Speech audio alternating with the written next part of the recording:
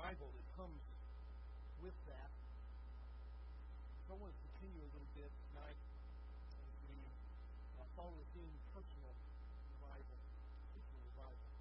Before we do that, I'll share with you a true story about some gentlemen that met each other inside a couples counseling meeting. And as they were at this couples counseling meeting, the speaker mentioned that couples are so disconnected that 85% of husbands don't even know their wives' favorite flower. Mick, who was that first gentleman, turned to his wife and whispered, "It's self-rising, isn't it?"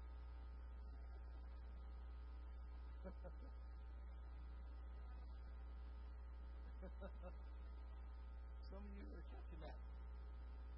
Oh my goodness. The book of Nehemiah. Let's get to that first slide if you don't mind. Nehemiah, we're going to be in chapter 8, verses 1 to 10. If you don't know where Nehemiah is, you'll put into your Bible, you'll find the book of Deuteronomy. Keep on going to the right. Keep on going to the right. You'll find the book of Nehemiah, one of my favorite books. Nehemiah, interesting individual. He doesn't start out his career as a builder. He starts out really as a cupbearer for an enemy king. And he ends up doing what you see inside the book of Nehemiah. He ends up protecting the city by rebuilding the walls. The walls around it. On top of that, though, he is beset on every side by foes and lies and attempt to stop what he is doing. And he will continue that work. And so there's a lot we can learn from Nehemiah. One, from his leadership. Two, from his determination. Three, from his commitment to God. So that is the things that we can talk about. If you haven't studied Nehemiah before, then I want to encourage you to do that. Study him. And just specifically, let's talk in mind on his leadership. Nehemiah's leadership. When he needed something, he went to the king with all his requests in order. Two, his requests weren't short-sighted, they were long-sighted. He thought what he would need before he got to the king was not to burden that king again with a second request. And there's lots you can learn from Nehemiah in that. And of course, he also knew how to encourage his people and to equip his people. He kept them in the will of God. And that's a hard thing to do. Nehemiah, who is a leader, also serves as kind of a master as well. Nehemiah, chapter 8, verses 1 to 10. The Bible says, "Now all the people gathered together as one man in the open square that was in front of the water gate. And they told Ezra the scribe to bring the book of the law of Moses, which the Lord had commanded Israel.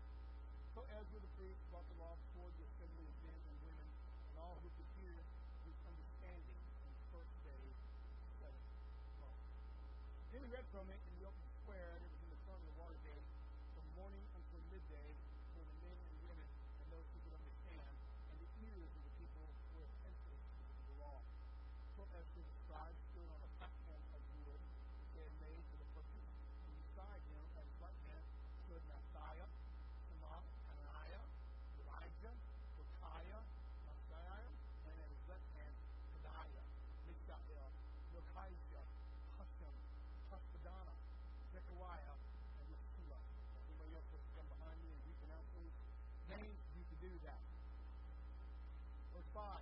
"And Ezra opened the book in the sight of all the people, for he was standing above all the people. And when he opened it, all the people stood up. And Ezra blessed the Lord, the great God. And all the people answered, Amen, Amen. And lifting up their hands, they bowed their heads, worshiped the Lord, with their faces to the ground. Also, you say Yeshua, Benai, Sherebiah, Jamin, Asaph, Shabbatai, Hodiah, Micaiah, Talitha, Azariah, Jozabad, Hanan, Peliah, and the Levites helped the people understand the law, and the people stood in their place. So they read distinctly from the book in the law of God, and they gave sense to help them understand the reading. Nehemiah, who was the governor, Ezra the priest, and the Levites day is holy to the Lord your God. Do not mourn nor weep. All the people wept when they heard the words of the Lord. Then he said to them, go your way, eat the fat, drink the sweet, and send portions to those for whom nothing is prepared, for this day is holy to our Lord.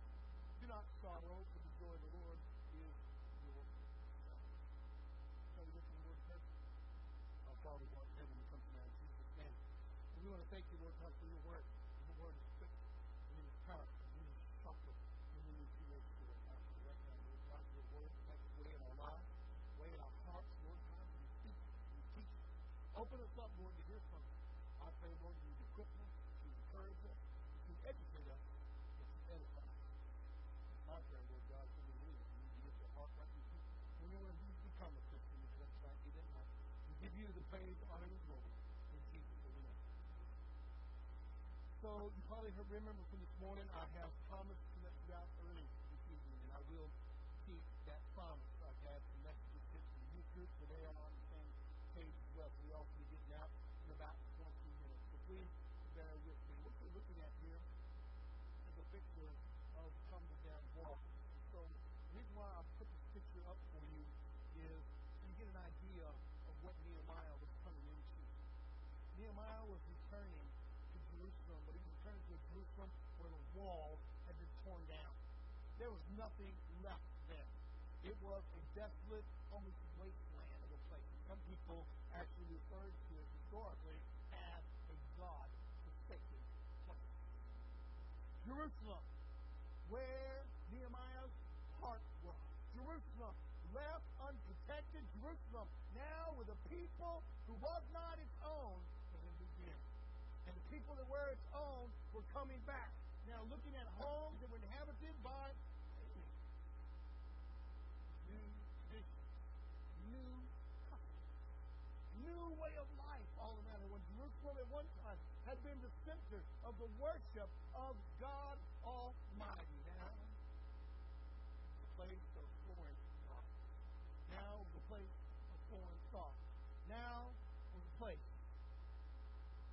not of Jewish people. Oh, there was a remnant, of course. Many of them had married into other families, and their Jewish identity was slowly but surely being removed.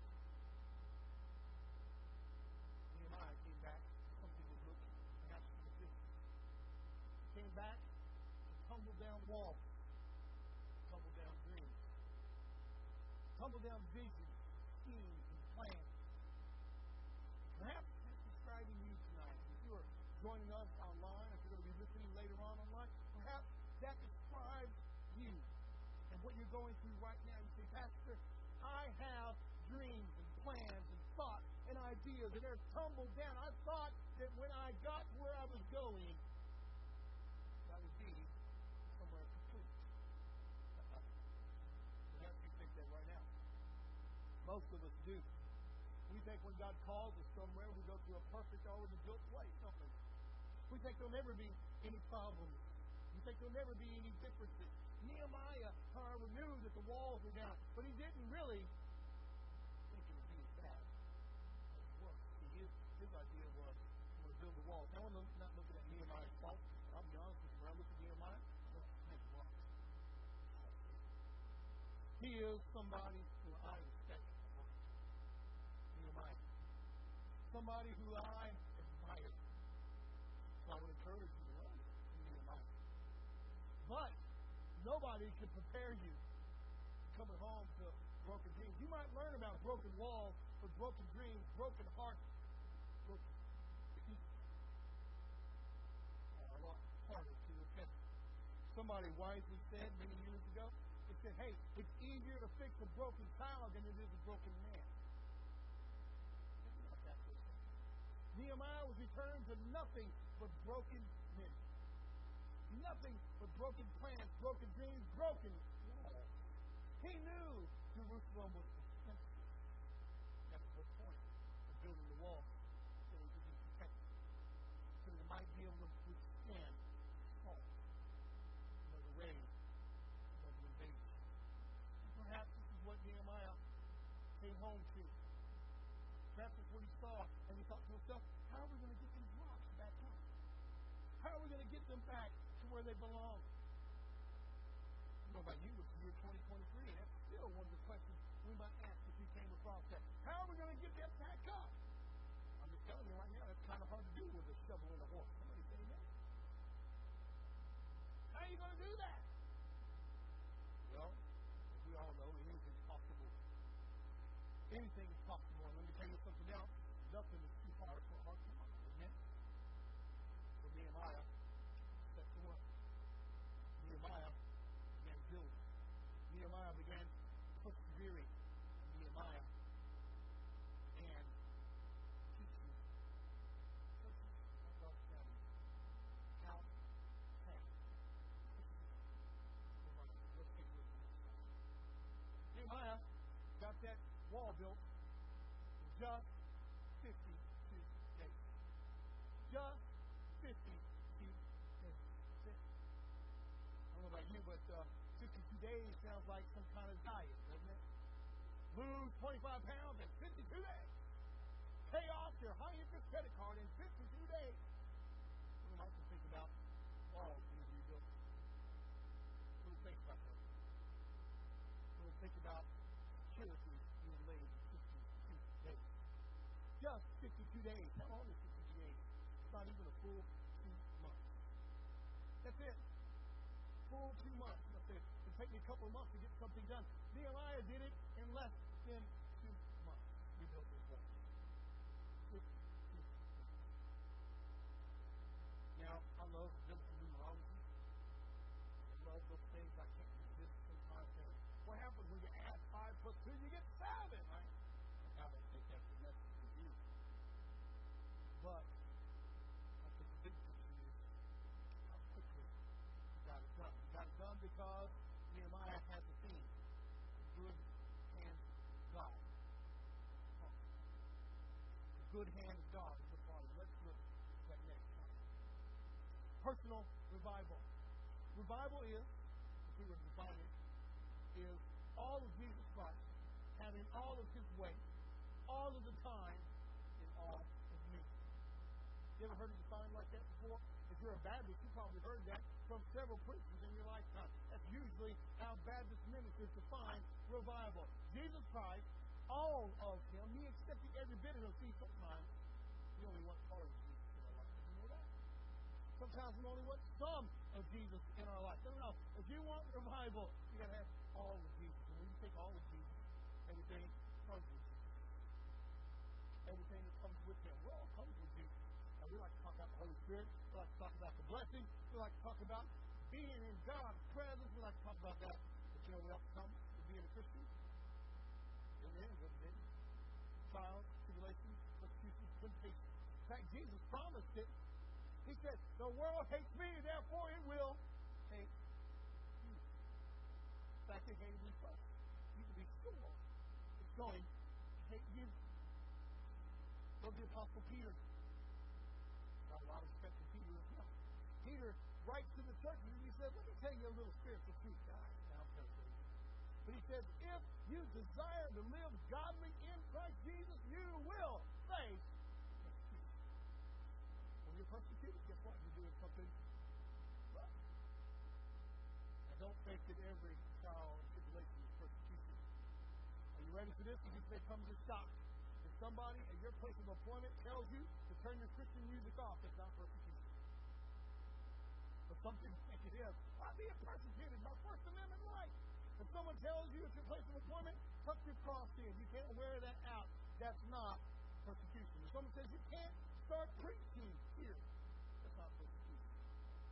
Though we like to think that it is. And we like to get in front of the church and say, I was persecuted today. No, you weren't. There hasn't been an American church that's faced real persecution yet. I know. Oh, there's been some that's faced trials, tribulations. There's been some that's faced some other persecution, but not one of us are being attacked. Not one of us are being shot at. Not one of us are being run out of town. Now you might say, Pastor, what about some of those racial churches where they got bombed and things like that? I think that's the closest we've had to persecution. But I want to remind you, they weren't killed for being Christians. They were killed because somebody was racist. They were killed for somebody was racist. And that's evil. But my point is this. We are not being attacked in the United States because we're Christians. think the time is coming? Absolutely. Do I think it's near? Absolutely. How do I think it's coming? I think it's going to come because we will not accept homosexuality. I think that the world will begin legally persecuting us. And after we still refuse to give into it legally, incidentally, a lot of Christians will fall away and say, well, the law must be right. I want you to remember the government is not God. I also want you to remember something else. Man's law is not God's law. Just because man says it's legal doesn't make it moral. We need to remember that. Personal revival is all of Jesus Christ, having all of His way, all of the time, in all of me. That's the other part we have a hard time with. We don't mind when we try to have all of Jesus Christ and all that comes with them. Trials, tribulations, temptation, persecution, love, joy, peace, long-suffering, all these things that come with Jesus Christ. We don't mind Him having all of His way in us. We don't mind giving Him all of us. Sometimes, I find it to be most of the time, practice. We don't want to give Jesus all of us. We want to give Him 75%, 80%, 95%, 99%. But let me tell you, if you want revival, you need to give all of you. And Nehemiah told us, chapter 8, the joy of the Lord is our strength. Now, there's a lot we can learn from that. There's a lot we're going to learn from that tonight. The joy of the Lord is our strength. Did you know if you let someone take your joy, you're playing the part of the fool. If you let someone steal your joy, then you are not doing it right, because we have every reason to rejoice. Why? Why should a Christian rejoice? Well, number one, He's given us freedom. We are free from the law. Oh, happy condition. Come on, say amen. Not only that, but we've been blood-bought, born again, redeemed. We've been made into His image. Let me tell you something about being a Christian that we forget about. When you become a Christian, you get endued with power from on high. You got the ability to turn around to the devil and tell him, "Get thee behind me." We've got power. We've got the peace. We've got joy. What to be joyful about? Well, let me tell you, there's a God in heaven who thanks your work, His only begotten Son. You should be rejoicing every minute, every second, every hour of every day. Well, the way we would talk about it when I was growing up was 24 hours a day, 365 days a year. Sometimes 366 on Labor Day. Amen? The joy of the Lord is our strength. You feel a little bit worn out right now? You feel a little bit depleted? You feel a little bit like, I just can't take it anymore. You feel like Nehemiah and you come to what you think is home, but it's really a fallen down place, and the walls are all broken down, and there's no defenses. The enemy's moving in and out freely, and you start building the wall and thinking, how am I going to do this? I want you to know, Nehemiah, the joy of the Lord is our strength. That's where he got his strength, was rejoicing in the Lord. Let's take a look at the next slide. Something was missing, though, inside those walls, as you probably know. Something was missing. Oh, the remnants of the temple were there. Oh, some of God's people were definitely there. Oh, the history was there. You ever stepped on some historical places in the field of history that comes with it? There's nothing like being somewhere historical. You ever been on, say, like a Civil War battlefield? You can see history gather all around you. You can feel sometimes the tension and the conflict. You might feel what those soldiers might have. Perhaps you visited the USS Lexington in Corpus Christi, and you were walking all over that U.S. aircraft carrier, and you felt tension. What it might have been like to be out at sea looking at the Japanese submarines. Recalled by the Japanese Blue Ghost, so they could not find you when they tried to see you. Feel that in history. Perhaps you walked in Costco and stepped over to that. Talk about the small minor furnace that you had there in the Civil War. Perhaps you walked up Highway 190 heading toward Manhattan and realized, I'm walking on the old John Civil War. Perhaps as you walked through Kitner. And as you walked through Kitner, you noticed when you got close to the railroad tracks, you got close to First Baptist Church, that there is an old, destroyed brick building. And there's something that's still encased in some brick. What is that? That was a bank vault.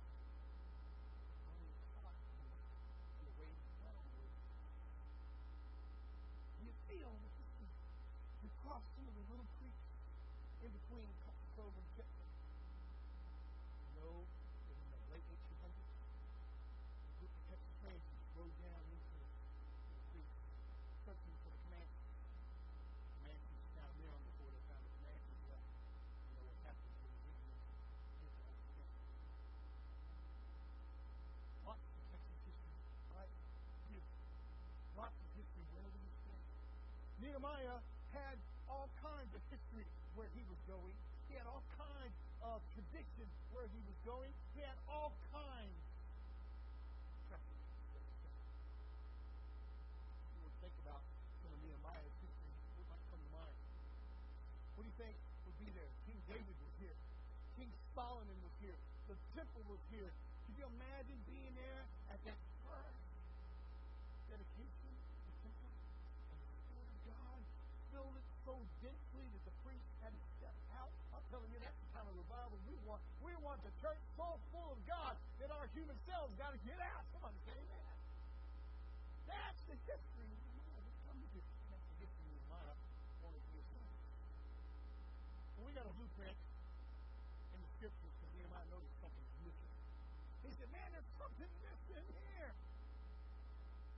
We got a blueprint in the scriptures this morning for joy and happiness. Personal revival. Let's take a look at it.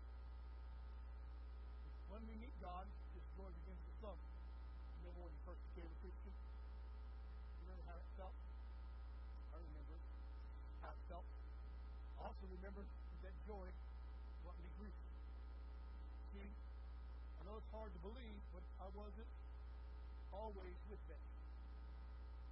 Before I met Betsy, I was on the verge of marrying somebody else. And when I met Jesus Christ, he wasn't a Christian. All of a sudden, Jesus came between me and her. She said, I can't do this. I can't live this way. All of a sudden, I started loving righteousness and hating sin. And she said, I don't like this new you. And the difference started raising up. My family was Catholic. And immediately, the moment I met Jesus, the theological differences started coming up. We can't do that. We can't worship Mary. We can't. You go think we can't sing to other gods.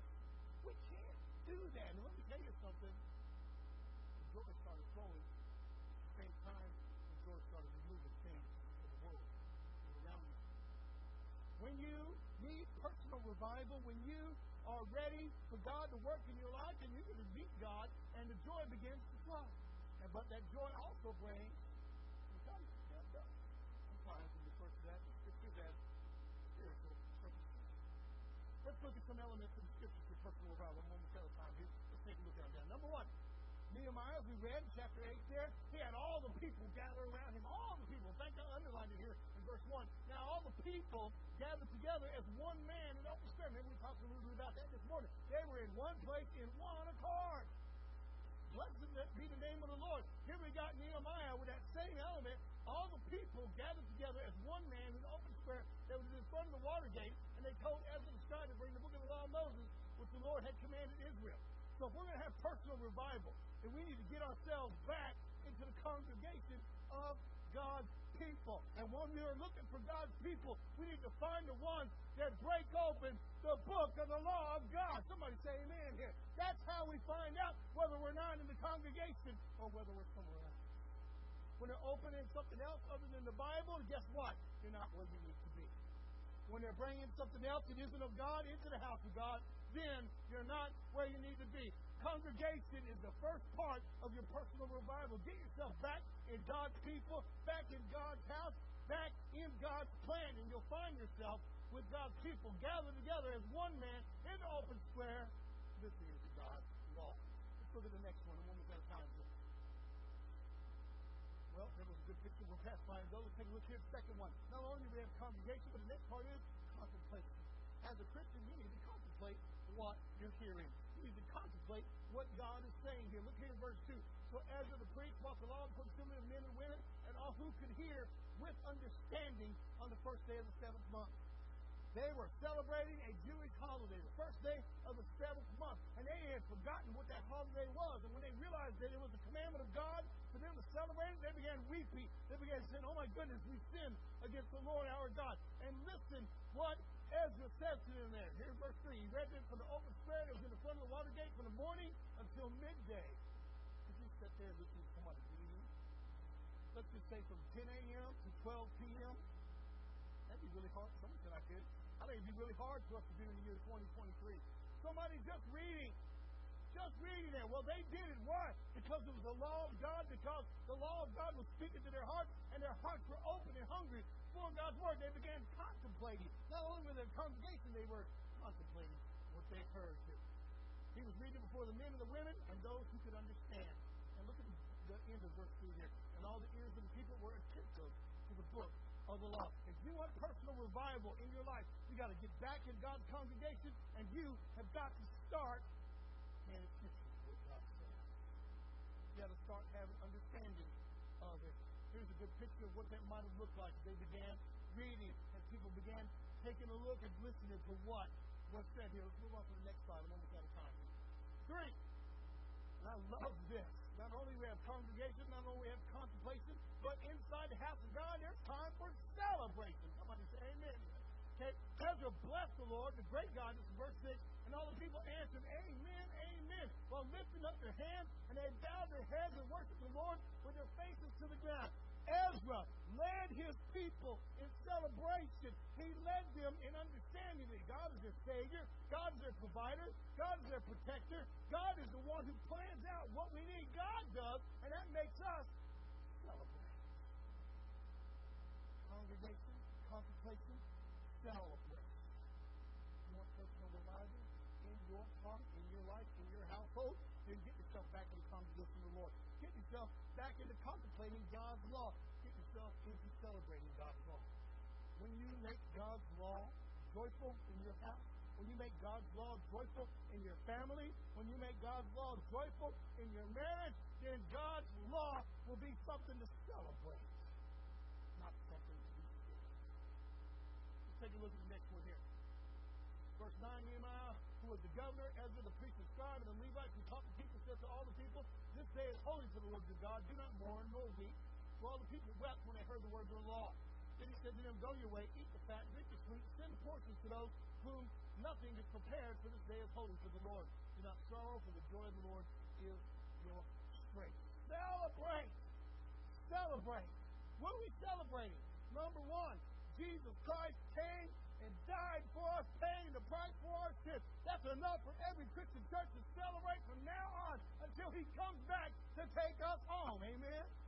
We should be celebrating that. We should be singing about that. We should be telling everybody about that. He loves us. He died for us. He lived for us. And He's going to come back and get us one day. And we're supposed to, as Ezra did, have the people raise their hands saying amen. I love it in the Baptist church when people say amen. We even have Baptist sign language. If you don't say amen, go like this. Raise your hand too. Everywhere in the world, you know what that's a sign of? Surrender. Surrender. When we celebrate with God, we give it all to God. I surrender all. Sign of the open hand. Nothing's there between me and you, God. Come and get me. Let's move on almost out of time. Next slide here. If we will, congregate. Hebrews 10:25 tells us we're not to forsake the fellowship of the believers, even as we see the day approaching. What day is the author of Hebrews telling us about? The final day, the big day, judgment day coming. He said, don't ever stop fellowshipping. Don't ever stop congregating. Don't ever say, I don't want to be in church. I think I'll get out of church. I don't want to be a part of church. No, no, no. As you see the day approaching, you should be in church more and more and more and more and more often, because He's coming and we need to congregate. If we'll contemplate, look at Psalm 1 verse 2.